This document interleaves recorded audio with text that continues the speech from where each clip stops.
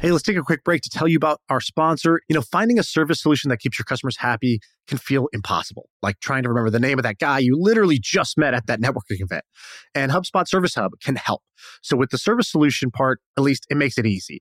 It brings service and success together on one powerful platform with an AI-powered help desk and a chatbot to handle your frontline tickets so you could scale support and drive retention and revenue. Visit HubSpot.com/service to learn more.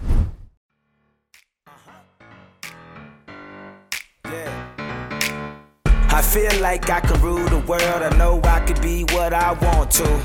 I put my all in it like no days off. On the road, let's travel, never looking back.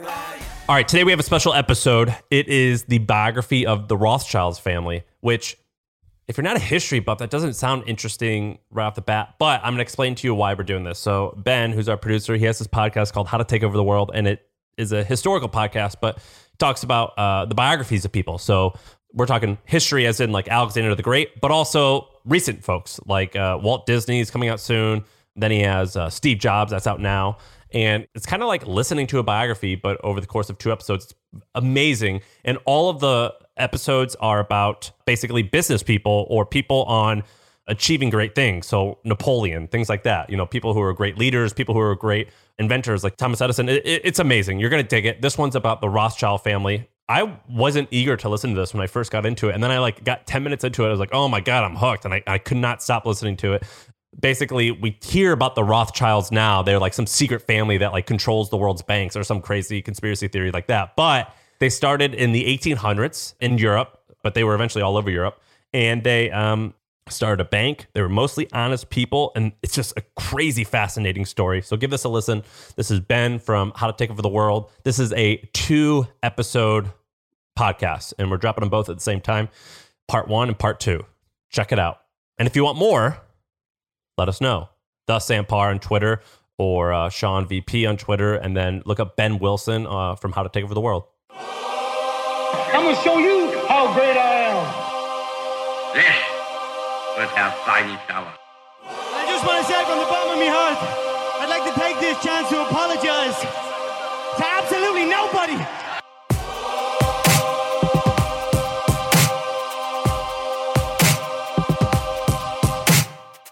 Hello and welcome to How to Take Over the World. This is Ben Wilson. So let's just get right to it. How did they do it? How did the Rothschilds become the richest family in the world? That's why I started studying this, is what I want to know. So let's explain how they did it. And let's say that you lived in El Paso, Texas. For my non-American listeners, El Paso is a city that is right on the border with Mexico. I lived in El Paso. I guess that's why it's the border city that comes to mind. Honestly, it's not as bad as you think. In fact, that should probably be their motto, El Paso. Not as bad as you think. But let's say you lived in El Paso and you knew that gold was selling for $100 an ounce or a pound, or I don't know how much gold costs. I don't buy a lot of gold. But let's say that it costed $100 an ounce in the United States and it cost $90 an ounce in Mexico. And this is constant. What would you do? If you're even somewhat smart, you would go to Mexico, buy a bunch of gold for $90 an ounce, and then come and sell it in the United States for a 10% profit. And you just keep going back and forth and doing this over and over again. And this is called arbitrage. Okay? Arbitrage is when you take advantage of price differentials to turn a profit. And that's what the Rothschilds did. They used arbitrage. Obviously, it's a little more complicated than that, and we'll get into it a little bit more. We'll get into some of the complexities. But I wanted to start off talking about this idea of arbitrage because you have to understand it in order to understand how they were able to do what they did, how they became the wealthiest family of all time. Now, before we get into it, let's go back a little bit and recap what happened just for a minute last episode. So we talked about Mayer Rothschild, who was the founder of the Rothschild dynasty, the guy who started it all. As a brief refresher, he was born in Germany. He's a Jew, born in the city of Frankfurt, and he starts out as a small-time lender and merchant of metals and rare coins, but slowly makes his way up as he starts doing business on a larger and larger scale, and eventually he's able to take over as the steward of the fortune of Wilhelm, Landgrave of Hesse. This happens because the French invade Hesse, forcing Wilhelm into hiding. The The French also import liberal ideas about religious tolerance, and they emancipate the Jews from many of their previous oppressions that they had suffered in Frankfurt, which allows the Rothschilds to move more freely and conduct more business. Mayer puts Wilhelm's fortune to great use and starts to make real money for his family.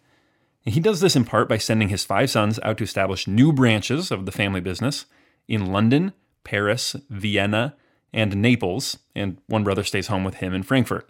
Together, they make it pretty big. Mayer teaches his sons the 3 cardinal Rothschild virtues of concordia, integritas, and industria: harmony, integrity, and industry. On his deathbed, Mayer tells his eldest son, Amschel, "Keep your brothers together, and you will become the richest men in Germany." Mayer never moved out of the Judengasse, the Jewish ghetto in Frankfurt, and he was buried beneath a plain tombstone. Which brings us to this episode. So the brothers are in these 5 offices. They're running what is essentially an investment bank, although it wasn't called that back then. And the way they're making money at this point is, for the most part, by issuing government bonds. Government bonds were not a new invention. They'd been going on for a few hundred years, but the Rothschilds had radically transformed how they were issued. They made them much easier to issue, obtain, and trade. And so they basically turned it from a one-to-one interaction. You have someone who needs to borrow and someone who can lend. They turned it into an international market. And it radically altered the way that governments borrowed and who could be involved in that, who could be invested in it. And so this is right after Napoleon was defeated for the first time. All these governments had just spent a ton of money to go to war with each other. They've run up huge wartime deficits, and they badly needed money. So the Rothschilds are issuing bonds to all the great powers. By 1825, they had negotiated loans for Britain, Prussia, Austria, Russia, and France, as well as many smaller states like Denmark, Hesse, and others.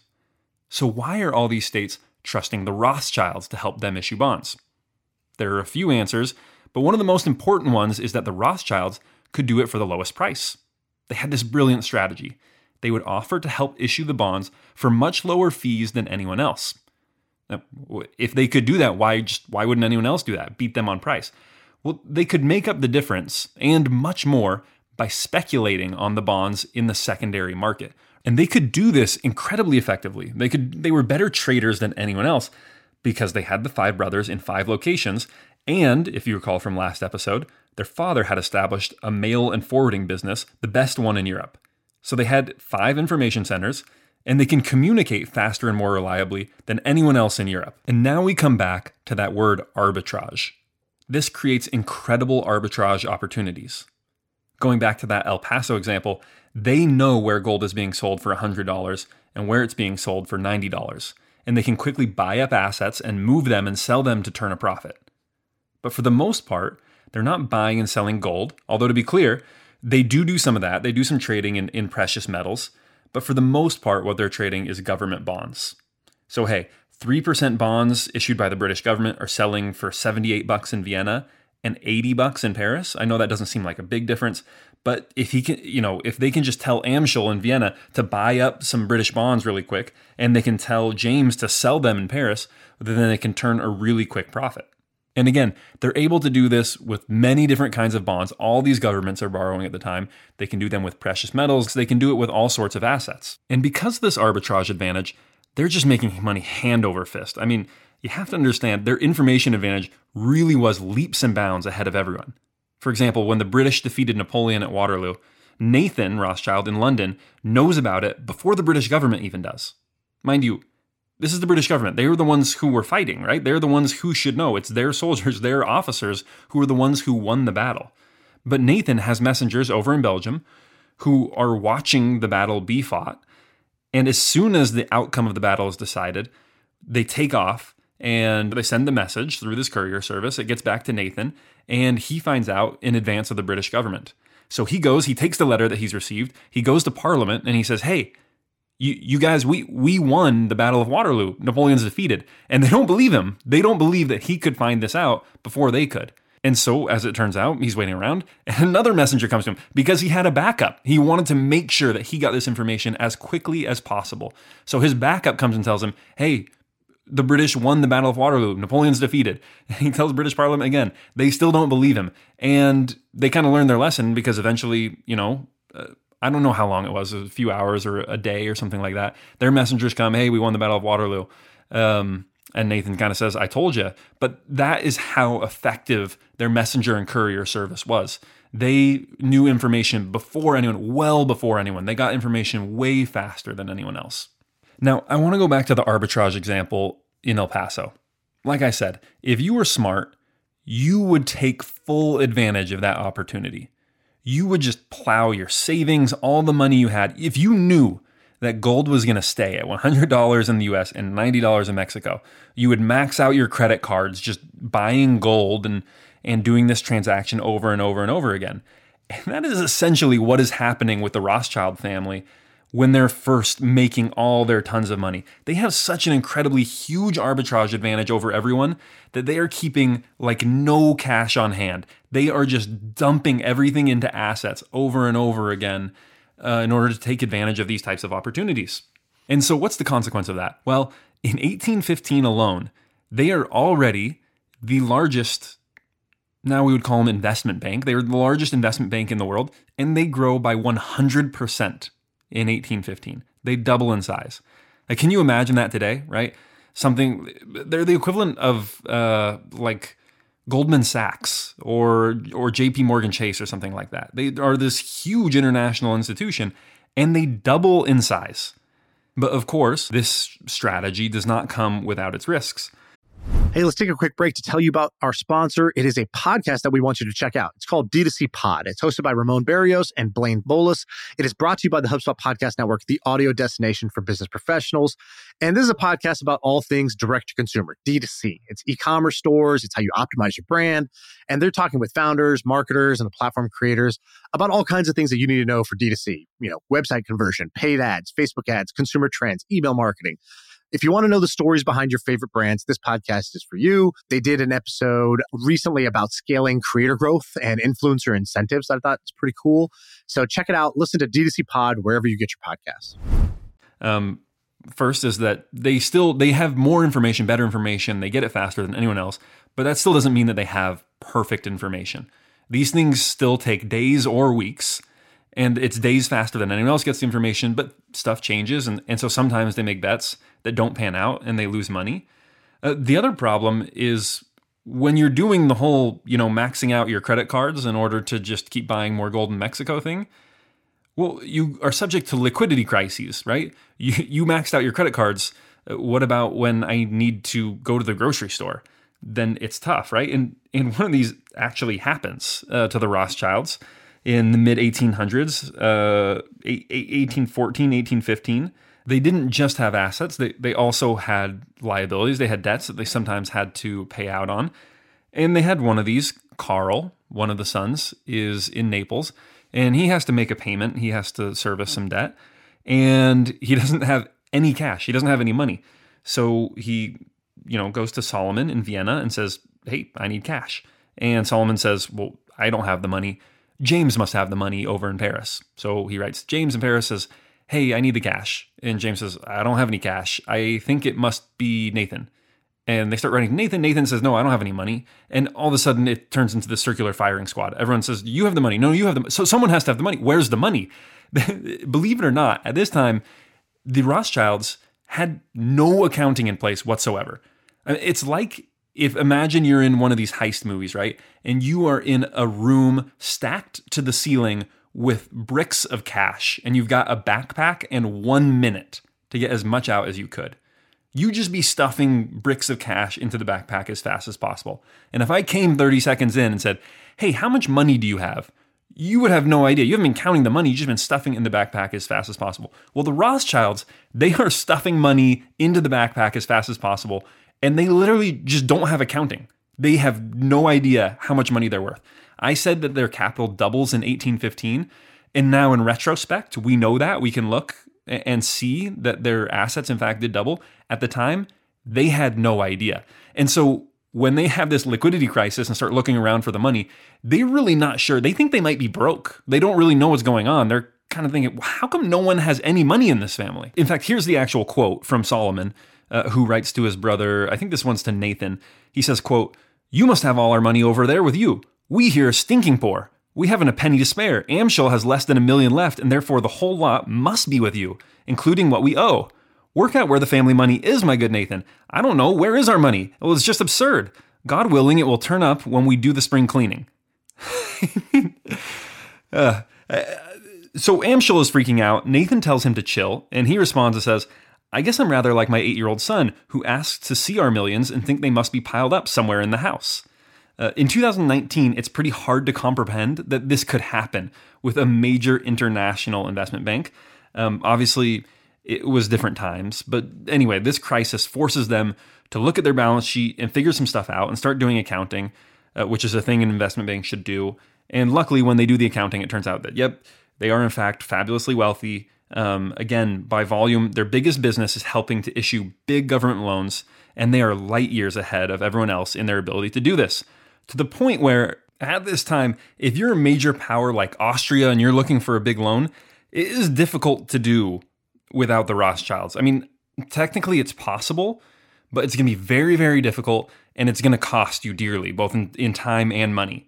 And that makes them very influential. They've got a lot of influence they're wielding. For example, the Rothschilds were known to favor stable, constitutional monarchies and peaceful regimes.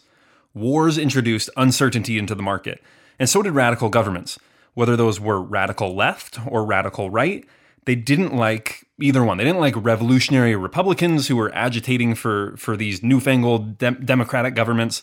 They also didn't like these absolutist, reactionary monarchies, because governments to either extreme didn't tend to last long, and they tended to be unstable. So to give you an example of this kind of influence, when the absolutist kingdom of Prussia badly needed a loan during this time period, the Rothschilds are able to make it conditional on Prussia adopting some very mild democratic reforms. And this sort of influence is really unprecedented. People are looking up saying, wow, someone who can make the king of Prussia do something, impose their will on the king of Prussia. And previously, only the Holy Roman Emperor or the Pope could do something like that. And to understand why that is, think back to this time period. So if you were a nobleman in the 1600s, 1700s, 1800s, what did that mean? Well, it used to mean that you were a knight and you were expected to mount up and actually fight in times of war. But, by the 1800s, this is no longer true. And it used to mean that you had a certain number of soldiers who answered directly to you. But once again, in the 1800s, especially in a place like England or France, this is no longer the case. So what it really meant at this time period to be noble is that you owned land. And that was always the most important part of being nobility. It meant that you were in the class of land ownership. Land was what made the whole thing work, because land was the only form of durable investment that consistently generated a return. And that was the power structure that everyone was used to. Sure, there were bankers. It would probably be more accurate to call them moneylenders. And there were merchants, and there were people who accumulated, a good deal of capital for a while. But there was no such thing as a long-term, stable investment, like being a noble and owning land that generated a solid 3 to 5% return year after year after year. So besides their military power, that was one of the reasons that the nobility had so much power. They were the only ones with a solid investment portfolio. Well, by creating this bond market, the Rothschilds are changing that. They're creating financial instruments that can rival land. And they're also making it possible to accumulate capital on an unprecedented scale. And so in this way, the Rothschilds changed the world more than few people can claim. It's really not just a matter of them having become the richest family of all time, of Nathan becoming the richest man of all time. I mean, you think about the time period that they lived in, nobility was everything before then. And afterwards, the influence of bankers and people who made money increased so much. It really, and this is when democracies really start to come into the world and survive and hang on. It really, the Rothschilds' innovations and the changes that happened in the larger financial world altered history, totally changed the world in a way that had never been seen. I really like the way it's described by Hine, who said, quote, "I see in Rothschild one of the greatest revolutionaries who have founded modern democracy. They signify the gradual annihilation of the old aristocracy. They are Europe's most fearful levelers. Rothschild came and destroyed the predominance of land by raising the system of state bonds to supreme power, thereby mobilizing property and income, and at the same time, endowing money with the previous privileges of the land. He thereby created a new aristocracy, it is true, but this, resting as it does on the most unreliable of elements, on money, can never play as enduringly or aggressive a role as the former aristocracy. which was rooted in the land, in the earth itself. For money is more fluid than water, more elusive than the air, and one can gladly forgive the impertinences of the new nobility in consideration of its ephemerality. In the twinkling of an eye, it will dissolve and evaporate. That's such an insightful quote. I love that. But then again, I'm living in 2019, and many people at the time decidedly did not love that. People were shocked and confused and amazed by these people with all this money who are foisting democracy on the Kingdom of Prussia. As you might imagine, the Rothschilds generated a lot of controversy, then as now. People wrote about them in the newspapers, they were frequently caricatured and lampooned in political cartoons, and they were the subject of rumors, vitriol, hatred, and of course much of this very, very anti-Semitic. But in the midst of this, I love Solomon's response to this kind of thing. Nathan, the one in London, complained about a particularly nasty cartoon that had been drawn about him. And Solomon responded, quote, "I'm not going to cry about the fact that you have been caricatured. So are the kings and emperors. May God grant that this is the worst thing that ever happens to us. May our sons also be caricatured. Please God, as soon as they become well known in this world, I wish that for our darling children." And this is so interesting on its face that he would wish that, right? I hope that our children are lampooned and caricatured. It never feels good to have people say bad things about you. But, and this is what Solomon knew, that is the price of admission for greatness. You can't have everyone like you and accomplish anything worth doing. You just can't. That's not how it works. And that's what Solomon is alluding to here. You know who doesn't have haters? The assistant to the branch manager of your local paper company. No one cares enough to be their hater. So if you've got haters, if you've got people who dislike you and disapprove of what you're doing, listen to them. I mean, that's not always the best thing. Maybe they're on to something and there's something that you can change. But on its face, that isn't necessarily a bad thing. It can be a good thing. The fact that you do have people who disapprove of you, that means that they care enough. It means that you are doing something that is important and you can't be ignored. And the Rothschilds for sure cannot be ignored.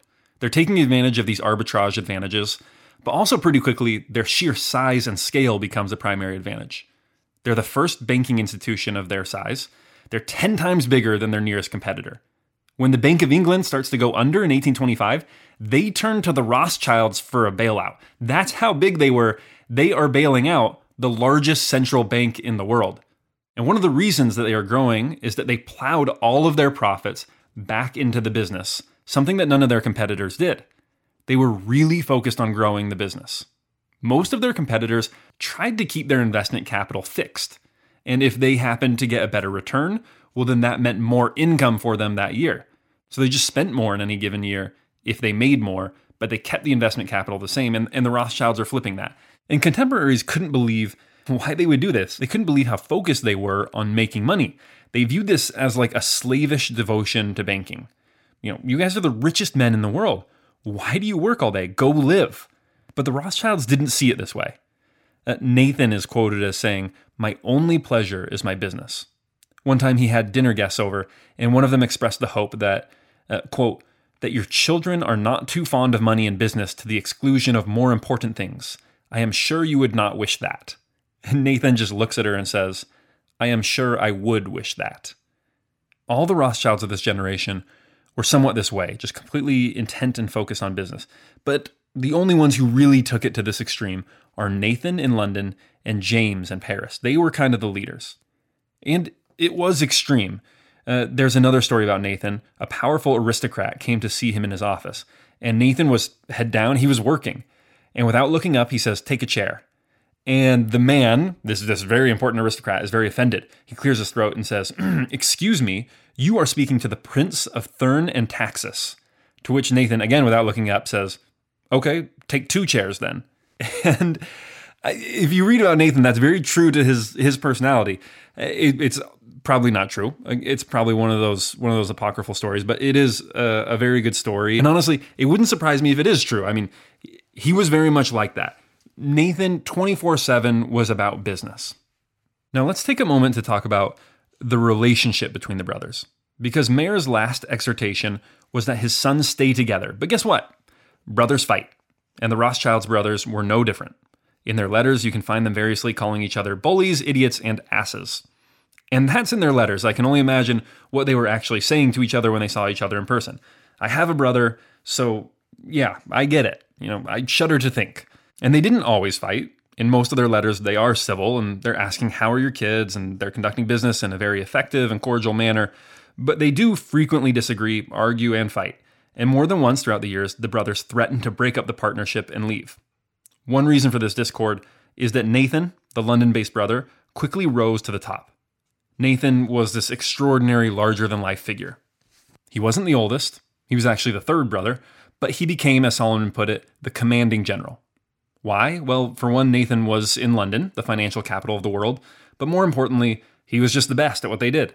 He was whip-smart, obsessively focused, as I said, extremely hardworking, and possessed with an almost maniacal appetite for risk. In the years shortly after Mayer's death, the firm basically operated with Nathan coming up with the strategy and his brothers executing it. That full quote from Solomon was actually, quote, "My brother in London is the commanding general. I am his field marshal." Another brother, Carl, who was the least talented of the brothers, used an even starker analogy, saying that Nathan was the wagon driver and he, Carl, was merely a wheel. He said, quote, "I look upon myself in the sense of a machine only." But this is not going to go over easy when you've got 5 brothers who are all extremely smart, committed, focused, and ambitious. Yeah, Nathan was the smartest and the most ambitious, but it's not like he was leaps and bounds ahead of everyone else, except for Carl. I could do that every time. So I guess from now on, just know that they're all smart, but Nathan's the smartest, James is next, and Carl's kind of at the bottom. So just imagine whenever I say the brothers, I'm saying, except Carl. But because of this dynamic, they often chafe under the pressure when Nathan is really bossing them around and they get upset and they protest. But it wasn't just Nathan that was the problem. Yeah, this is a dynamic that makes it difficult, but they fight with each other too. And furthermore, it's a little bit different dynamic when you're working with your family. I have lots of coworkers and associates, and I've never been able to tell any of them, well, hey, guess what? I remember when you used to pee the bed. But that's exactly what is happening with the Rothschilds. But we only know this today, now that we have access to the letters that they wrote to each other, and we can see that they're calling each other fools and asses. But at the time, everyone thought they got along swimmingly. Everyone thought they got along like no brothers had ever gotten along before in the history of the human race. And that's because they were totally unified in their investment strategy and in their representation to the outside world. When you say, man, isn't my sister annoying? And your friend says, yeah, she is. And you suddenly go, no, wait, only I can say that. They had that kind of attitude. They fought quite a bit, but it was healthy fighting, not toxic fighting. It all came from a place of trying to make the best decisions, and they never took their grievances public. They always kept it in the family. Which is why you have people saying things like the British Prime Minister, Benjamin Disraeli, who said they had, quote, a unity of feeling which pervaded all branches of the family. And again, from a business perspective, all that their opponents and business associates saw was them working in perfect concert and harmony. Here's a quote from a contemporary, Gens, who said, quote, "With the greatest conscientiousness, the brothers have obeyed their father's heartfelt deathbed injunction to maintain unbreakable unity and cooperation in all business transactions. Each business proposition is the subject of their joint deliberations. Every operation of even moderate importance is carried out according to an agreed plan with coordinated efforts, and all the brothers have an equal share in the results." Here's another contemporary who said, quote, "These 5 brothers together formed an indomitable phalanx, and true to their principle never to undertake anything individually and to agree all operations precisely among themselves, always followed the same system and pursued the same goal." I want to read from The House of Rothschild by Niall Ferguson, a quote that I think illustrates a really interesting point. He compares the Rothschilds to other banking families of their time. He says, and I quote, "Relations between the Hope brothers and the Baring brothers were less turbulent than the Rothschilds, but they failed to transcend their personal differences in the name of fraternal unity." Okay, so in other words, and we'll use the Barings as the counterexample, the Barings were another extremely successful banking family, and they were much more independent. They realized what the Rothschilds also realized. If you're living under the same roof, if you're splitting profits from the same pot, then you tend to have disagreements. So the Barings each went their own way. There was less fighting that way and more peace in the family. But they missed out on the exponential value that comes with working together. By 1825, the Rothschild Bank was more than 9 times bigger than Baring Brothers, despite coming from more obscure origins more recently. And by the way, it's not like the Baring Brothers were blowing it, were making some big strategic mistake. They were the second biggest investment bank in the world. They were only behind the Rothschilds. And that's the way more common way of doing things. And this is something I see a lot. People saying, oh, I would never work with my spouse because I know we would fight. Or I would never live in the same street as my sister because I know we would fight. Well, yeah, I'm sure you would fight, but guess what? Your relationship would get stronger and would be closer. Fighting is actually a sign that your relationship is alive and growing. It means you're doing things together that matter. When the Rothschild family eventually breaks up 80 to 90 years later, it's not because they fought too much. In the end, they weren't fighting at all. They didn't care what was happening with other branches of the family. If you want to have a strong relationship, whether familial, romantic, friendly, or professional, it's probably going to take working through some differences and some conflict. And if you're no longer doing that, then your relationship with that person probably isn't growing. Okay, tangent over. Now, in 1836, Nathan dies. Of course, before Nathan dies, he does exactly what his father did. He encourages the whole family to maintain unity. And so shortly after he dies, a new agreement is signed that once again ties the branches of the family together in a profit-sharing structure. At the time of his death, Nathan was by far and away the richest man in the world. His fortune, if you use an inflation calculator, was something like $10 to $15 billion. And that doesn't sound that impressive. It's not as much as Bill Gates or Jeff Bezos, but you have to understand that the world was just a less rich place back then. And no one had anything like that kind of wealth. One interesting way to measure wealth is to look at share of global GDP. So rather than using an inflation calculator and trying to say, okay, if you just scale it up, how much was Nathan's money worth today?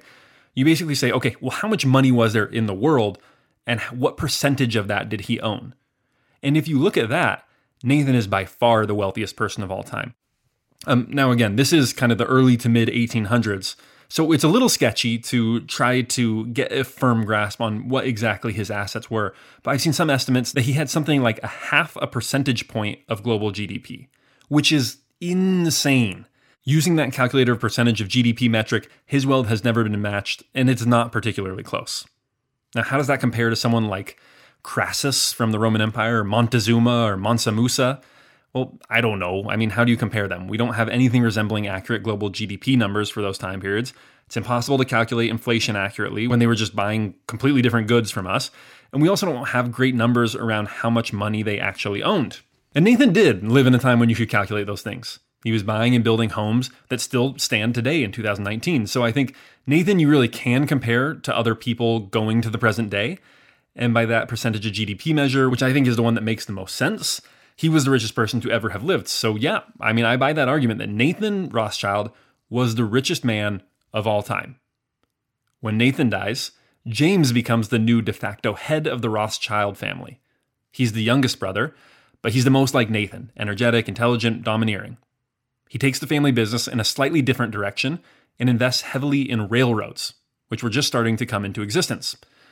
James leads the family very ably, and Nathan's sons are able to take over the London branch in a very capable way, especially his oldest, a man by the name of Lionel Rothschild. The world financial market is very volatile in the mid-1800s, as is the political situation in Europe. There are constant revolutions, as well as constant booms and busts, and obviously those two things are in large part related. One of the great things about the Rothschild family structure is that you have these 5 branches who are all linked, but their markets are not. So basically, at one point or another, every single one of the branches nears bankruptcy and has to be bailed out by the other branches. But that's okay, because if you're the French Rothschild Bank and there's such a big financial collapse that you only survive by getting bailed out from your brothers or cousins in Vienna and London, guess what happened to all your other major competitors in Paris? So you may have only survived by the skin of your teeth, but you're in a much better competitive position than you were. The recession has essentially wiped the chessboard for you. And that's what basically happens in 1848. The French Rothschilds are heavily invested in railroad lines. There's a huge financial collapse throughout Europe, especially France, and it especially affects railroads. But guess who is basically unscathed by all this? England is. And so the British Rothschilds come to the rescue of the other banks.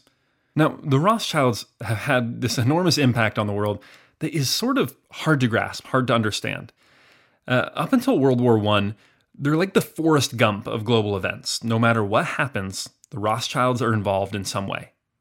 They prevent a breakout of war in 1830 and 1848. They help underwrite the creation of multiple states, including Belgium, Greece, and Brazil. When the American Civil War breaks out, they're being petitioned for money by the Confederacy and figuring out what to do with their tobacco and cotton investments. When the Franco-Prussian War breaks out, they're the diplomatic go-between trying to broker a deal and preserve peace. Their influence is incredibly far-reaching. But something starts to happen. Remember, all 5 of Mayer's sons were very capable bankers, except Carl. I mean, even Carl, poor maligned Carl, was a pretty solid banker. But in the 3rd generation, it starts to get checkered. It's basically half and half. There are 2 gifted bankers in London, 2 in Paris, 1 in Vienna, and the rest are kind of duds. So there are 5 gifted bankers, 5 guys who are not. So when James dies in 1868, you're basically back to 5 partners with 5 hanger-oners who show up and collect paychecks. And this isn't good because they really need to be expanding to new markets. And one market in particular, you can probably imagine what it is, but it's the United States and specifically New York. Individual Rothschilds did end up moving to the United States, but it really wasn't until the latter half of the 20th century. They were never able to establish a solid presence in the United States, and that was probably their single biggest tactical mistake. Their other big mistake is they violate the Rothschild cardinal virtue. They get disunited, they come unglued. The second generation were all brothers. When they fought, they had tons of shared experience they could lean on. When one of the brothers was getting mad at Carl for something he had done, Carl put things in perspective by saying, "Was anything more promised to us when we slept together in one attic room in the Frankfurt Judengasse?" Which, that's obviously very touching and amazing. Go Google Rothschild mansions, go to images, and just start clicking around. The Rothschilds built some of the most opulent palaces of all time, which they proceeded to decorate with some of the greatest art collections of all time. They are the richest people ever. And yet these brothers all slept in the same bed in a dingy attic bedroom in a ghetto when they were young. So you could see how those brothers would stay united no matter what. For the next generation, the third generation, there was a way of doing things that also helped keep them united. You started working with your father as soon as you were able, when you were a teenager, 15 or something like that. Then, when you got a little bit older, you were sent to apprentice with one of your uncles for a few years. Then after that, you were given a solo assignment abroad for a little while where you could really show your mettle. And then you came home and helped run one of the main branches. And with this system, you spent a lot of time in the office with your cousins who were also apprenticing. And then you went and you met your uncles and you got to see the rest of the family in a different part of Europe. And it's this whole big family dynamic where everyone is intermingling with each other when they're young and get to know each other really, really well. They spend a lot of quality time together. But for the fourth generation, things start to come undone. This changes a little bit. And partially, I think it's just the normal things that you come to expect with rich families. These guys are 2 generations removed from the struggle. They have never known a bad financial day in their life, and neither have their parents. And I think there's also just something that comes with bad luck. For whatever reason, this 4th generation just happens to be a bad cohort for the Rothschilds. They're not too bright. But there is one other thing, an unlikely element that starts to pull the family apart. College. With the 4th generation, the Rothschilds make the decision that these people need formal educations. So they're no longer getting their education by doing an apprenticeship with, Uncle Amschel in Vienna. They're going to college to get their education. And so suddenly they're not spending their formative years thinking about banking with their cousins. They're spending time thinking about girls, booze, and maybe some classes when they have some time to fit in with their fellow countrymen in Germany, Austria, France, and England. And so the family unity starts to fade a little bit. The Austrian Rothschilds become more Austrian. The British Rothschilds become more British. The French Rothschilds become more French. This really starts to come into full effect after James dies in 1868, but it reaches its nadir in the early 1900s when the firms actually separate and the British, French, and Austrians all decide to remove the profit sharing and go their own way. During this time period, the Rothschild partners are generally working about 3 to 4 hours per day. They roll in around 11, take a lunch at 12:30, and then leave by 3:30. In stark contrast with Nathan and James, they hardly get involved with the day-to-day operations, and generally, they act more like royalty than bankers. Now, the firm can survive for a while on sheer inertia. They're huge, the largest investment bank in the world. They're completely lacking in innovation, hard work, but they can survive on just being cautious and taking the business that finds them. And so that's what they do for 50 years. In fact, there's stories about ambitious young associates seeing that some country is looking to issue a bond and telling a partner, hey, maybe we should call them up. And the partner basically says, why? If they want to do business with Rothschild, they know how to reach us. But after World War I, this no longer becomes tenable. It is during this time period that they are surpassed. They're no longer the largest in the world. And during World War II, this becomes even worse. Their decline is, of course, accelerated by Nazism. The German and Austrian Rothschilds have all their assets seized, and 2 are even killed in the Holocaust. The French Rothschilds have many of their assets seized when Germany invades France, And although, unlike their German cousins, they are able to recover many of them after the war, it's still a major setback. By the 1950s, the Rothschilds are little more than a name. Many of them still have tens and hundreds of millions of dollars in personal wealth, but the Rothschild banks have faded into obscurity and no longer really matter in terms of global financial markets. But sometime in the 1960s, this long, slow decline starts to turn around. In 1962, they reestablished links between all their institutions, which at this point are mostly in England, France, and Switzerland. And they also start to modernize a little bit. For the first time, they allow a non-family member to become a partner in the firm. And so they start to make a comeback, but they also start to, frankly, become a little bit more normal. They start to resemble a lot of their competitors. Sometime during the 1970s, there's a rift with one of the French Rothschilds, Jacob. He wants to go all the way fully modernize and open up Rothschild to outside investment and ownership. This causes a big rift, and he has a contentious departure from the family. He takes his share of the inheritance and opens a firm called RIT.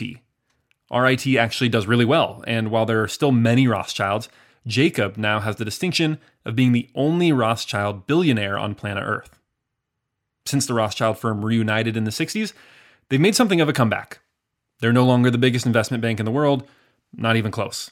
But they are a large, successful financial advisory group, and they're relevant again. The Rothschilds are no longer what they once were, and frankly, they never will be. But to me, it's heartening to see them make something of a comeback.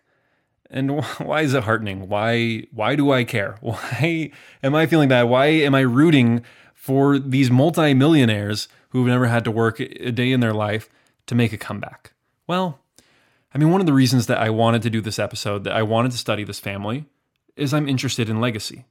I wanted to see how a man who started a banking dynasty over 200 years ago, nearly 250 years ago, could leave a legacy that lasts to this day. To have an advisory firm still named after him. I mean, that's cool to me. And so when I read and researched more into the story and saw that they had really faded into obscurity for a while there, and kind of had to be reestablished in the 60s and 70s.